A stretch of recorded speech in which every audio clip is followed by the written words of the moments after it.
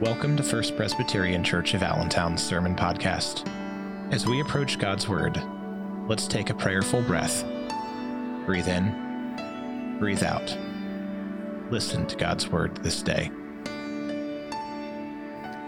Gracious and holy God, in this uncertain world, we open our hearts to listen to your Word. As we root ourselves in rituals that anchor us, may your Word speak a resounding message of hope and assurance. We are attentive, drawing near to you, seeking your presence. In the name of Jesus Christ, our source of strength and fulfillment, we pray. Amen. Our scripture for today is from the Gospel of Luke, reading from the second chapter, verses 21 through 38. After 8 days had passed, it was time to circumcise the child. And he was called Jesus, the name given by the angel before he was conceived in the womb. When the time came for their purification according to the law of Moses, they brought him up to Jerusalem to present him to the Lord. As it is written in the law of the Lord, every firstborn male shall be designated as holy to the Lord.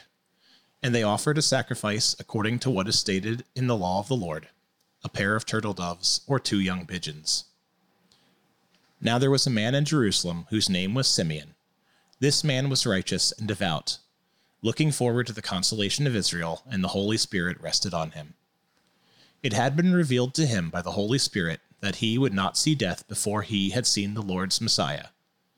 Guided by the Spirit, Simeon came into the temple, and when the parents brought in the child Jesus to do for him what was customary under the law, Simeon took him in his arms and praised God, saying, "Master, now you are dismissing your servant in peace, according to your word. For my eyes have seen your salvation, which you have prepared in the presence of all peoples, a light for revelation to the Gentiles and for glory to your people Israel." And the child's father and mother were amazed at what was being said about him. Then Simeon blessed them and said to his mother Mary, "This child is destined for the falling and the rising of many in Israel, and to be a sign that will be opposed, so that the inner thoughts of many will be revealed, and a sword will pierce your own soul too." There was also a prophet, Anna, the daughter of Phanuel, of the tribe of Asher. She was of a great age, having lived with her husband 7 years after her marriage, then as a widow to the age of 84. She never left the temple, but worshipped there with fasting and praying, night and day. At that moment she came and began to praise God and to speak about the child to all who were looking for the redemption of Jerusalem. This is the word of the Lord. Thanks be to God. Friends, let us pray. O holy God, through your holy word, speak to us now. Let the words I speak be your words. Let the words that are said this day be received fully into our hearts, into our minds, and into our spirits. Speak to us now, O God. Amen. So while we are still in this season, I can still say to all of you, Merry Christmas. Merry Christmas. And of course, today is also New Year's Eve, which means I can also say to all of you, Happy New Year. It has been just 7 days when we gathered by candlelight to celebrate the birth of Christ, God's Son, our Savior. This is actually a little fitting because our story that Nelson read for us takes place 8 days after the birth of Christ. Now, throughout December, we have been preparing ourselves to make room to welcome Christ into our hearts by honoring all that our hearts are already carrying. Weariness or joy, amazement or hope, there is space for all of it this Christmas season. How does a weary world rejoice? We sing and we pray.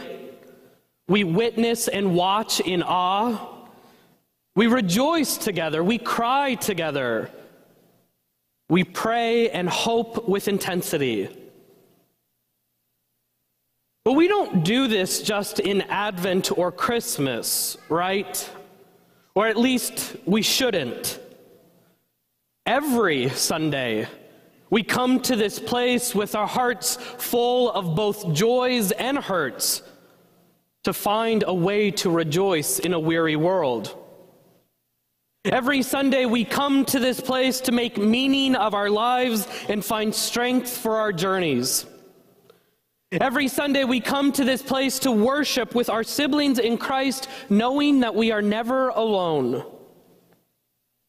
Every Sunday, we come to this place to raise our voices in glory by singing familiar and beloved songs. Every Sunday, we recite liturgy and prayers to give words to our hopes and fears. Every Sunday, we come to hear God speak to us through scripture and sermon, all of it as God's word. Every Sunday, we are making room for Christ to be known in our lives so that we can make Christ known in the lives of others. Every Sunday, we are rooting ourselves in rituals because rituals can provide order and meaning in a weary world that often feels beyond our control. In our scripture reading today, we find a young family at the heart of a weary world narrative. Here, Mary and Joseph are new parents to the Christ child, journeying into the unknown of parenthood. 8 days after the birth of Jesus, Mary and Joseph circumcise their child and give him the name Jesus, as was commanded to them. They return to the temple in Jerusalem to enact the sacred birth rituals of their culture and tradition. And in the midst of this observance, the unexpected occurs. A man named Simeon, guided by the Spirit, enters the temple to proclaim Jesus as the light of revelation. Following him, a prophet named Anna approaches, praising God and speaking about Jesus to everyone longing for redemption. In this story, we see the power of ritual. The power of ritual in marking a sacred turning point in the lives of these young parents. Even though Mary and Joseph might have been weary from all that has happened so far and all that will lie ahead, these sacred rituals and those who bore witness to them offered encouragement and strength for their journey. But what do these ancient rituals mean for a 21st century congregation? Well, first, we have to understand that rituals are not confined to the pages of Scripture or the walls of ancient temples. Rituals live with each of us in our daily routines, in our shared celebrations, and in the ways in which we even grieve.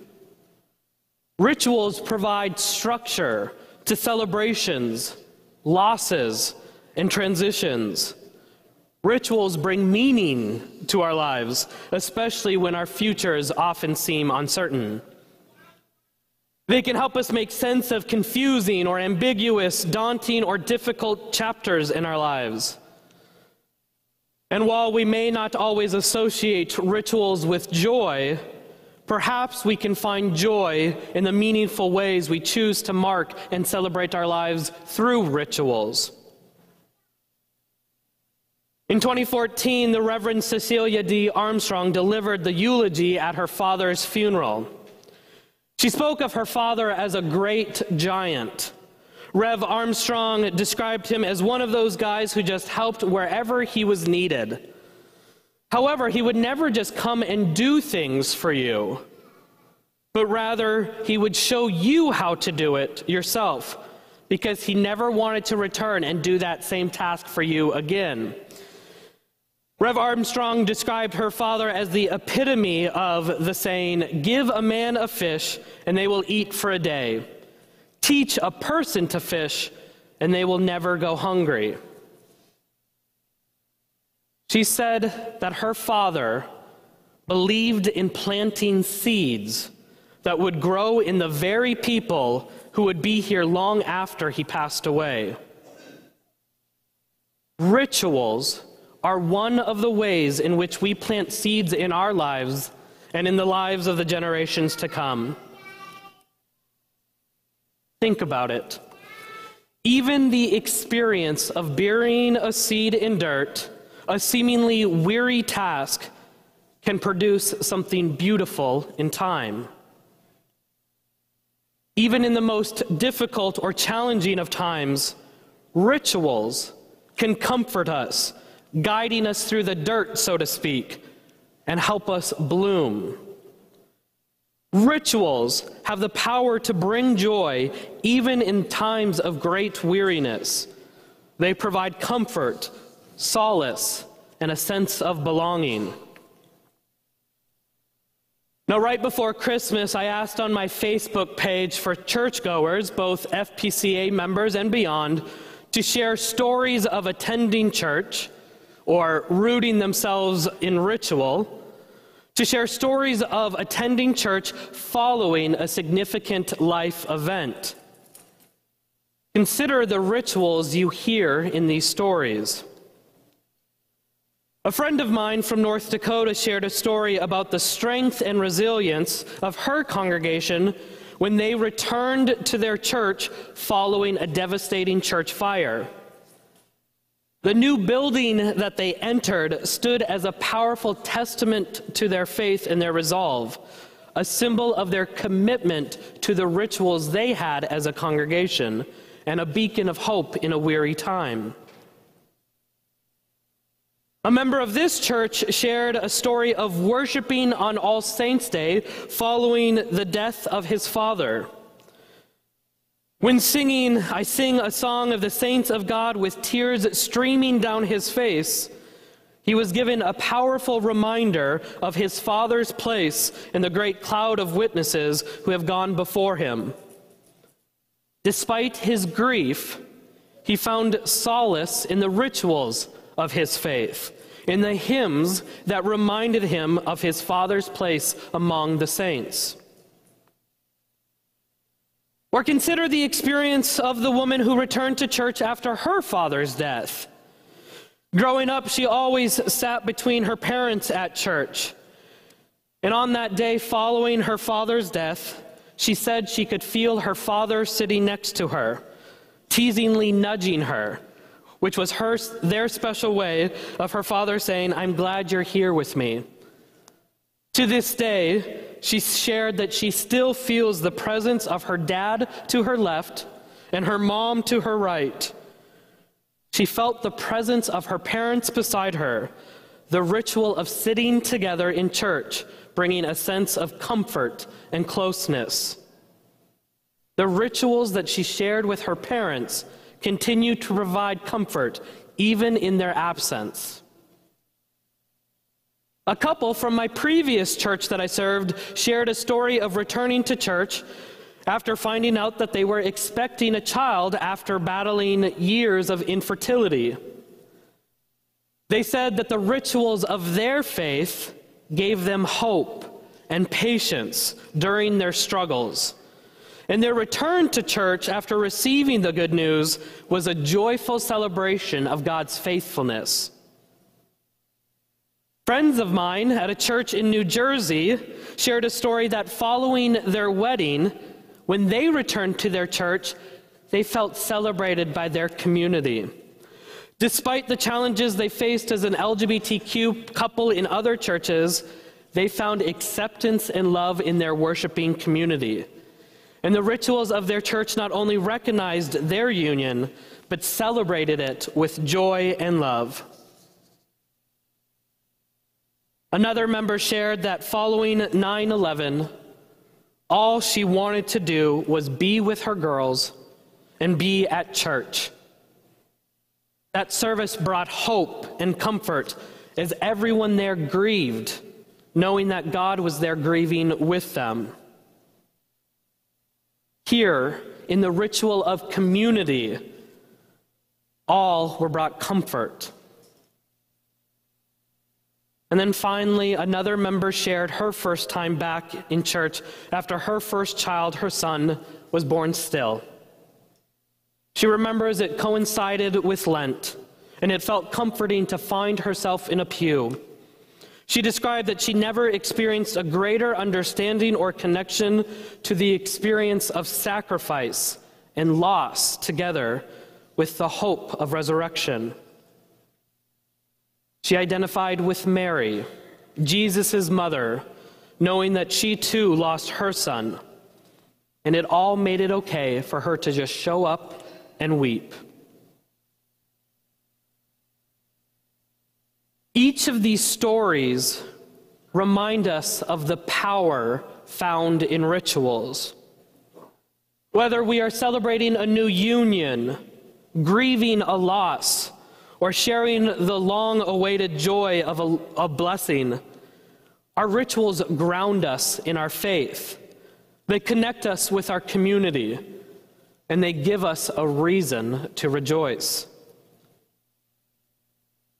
The rituals that we partake in, whether they are joyous or challenging, allow us to rejoice in the knowledge that we are part of something greater than ourselves, and that there is always hope for a weary world. In every seed that we plant, in every ritual that we partake in, there is an opportunity for a weary world to rejoice. Today and tonight, we will bid farewell to this year, and we will step into the unknown of this next year. As we reflect on the power of rooting ourselves in ritual, we must consider the significance of this moment. It is not a mere coincidence that we gather here on the first Sunday of Christmas, on the eve of a new year. The rituals that we embrace in our faith, the songs that we sing, the prayers that we offer, the community we find comfort in, all serve as anchors in our lives. They ground us, providing stability and meaning amidst the uncertainties of this world. And as we stand on the threshold of this new year, these rituals become even more vital. In this weary world, where chaos and change often reign, our rituals, rooted in the presence of Christ, offer us a sense of continuation and purpose. They remind us of the values that we hold dear, the love that we have for one another and the love that God has for each of us, and the faith that sustains us. They guide us in setting our priorities for the year ahead. So friends, my invitation for you this new year, as we embark on this journey as a community of faith, as we enter into this new exciting chapter as First Presbyterian Church of Allentown, we must prioritize every ritual our community has. Each of us needs to commit to worship, to engaging in prayer and meditation, to nurturing the connections that we have within this church community, as well as the connections outside of this church community. These rituals will be the foundation upon which we build our lives in the coming year, as individuals and as a community. In the weariness of this world, we can rejoice. We can rejoice by rooting ourselves in the rituals that unite us, that connect us to God and to one another. We embrace this truth as we step into this new year, knowing that with each ritual, we bring light into the darkness and hope into this weary world. In the name of the Father, Son, and Holy Spirit, Amen. Thank you for listening to First Presbyterian Church of Allentown's Sermon Podcast. We hope you'll join us for worship on Sunday morning. For more information about our congregation and our ministries, please contact the church office. Now go in peace.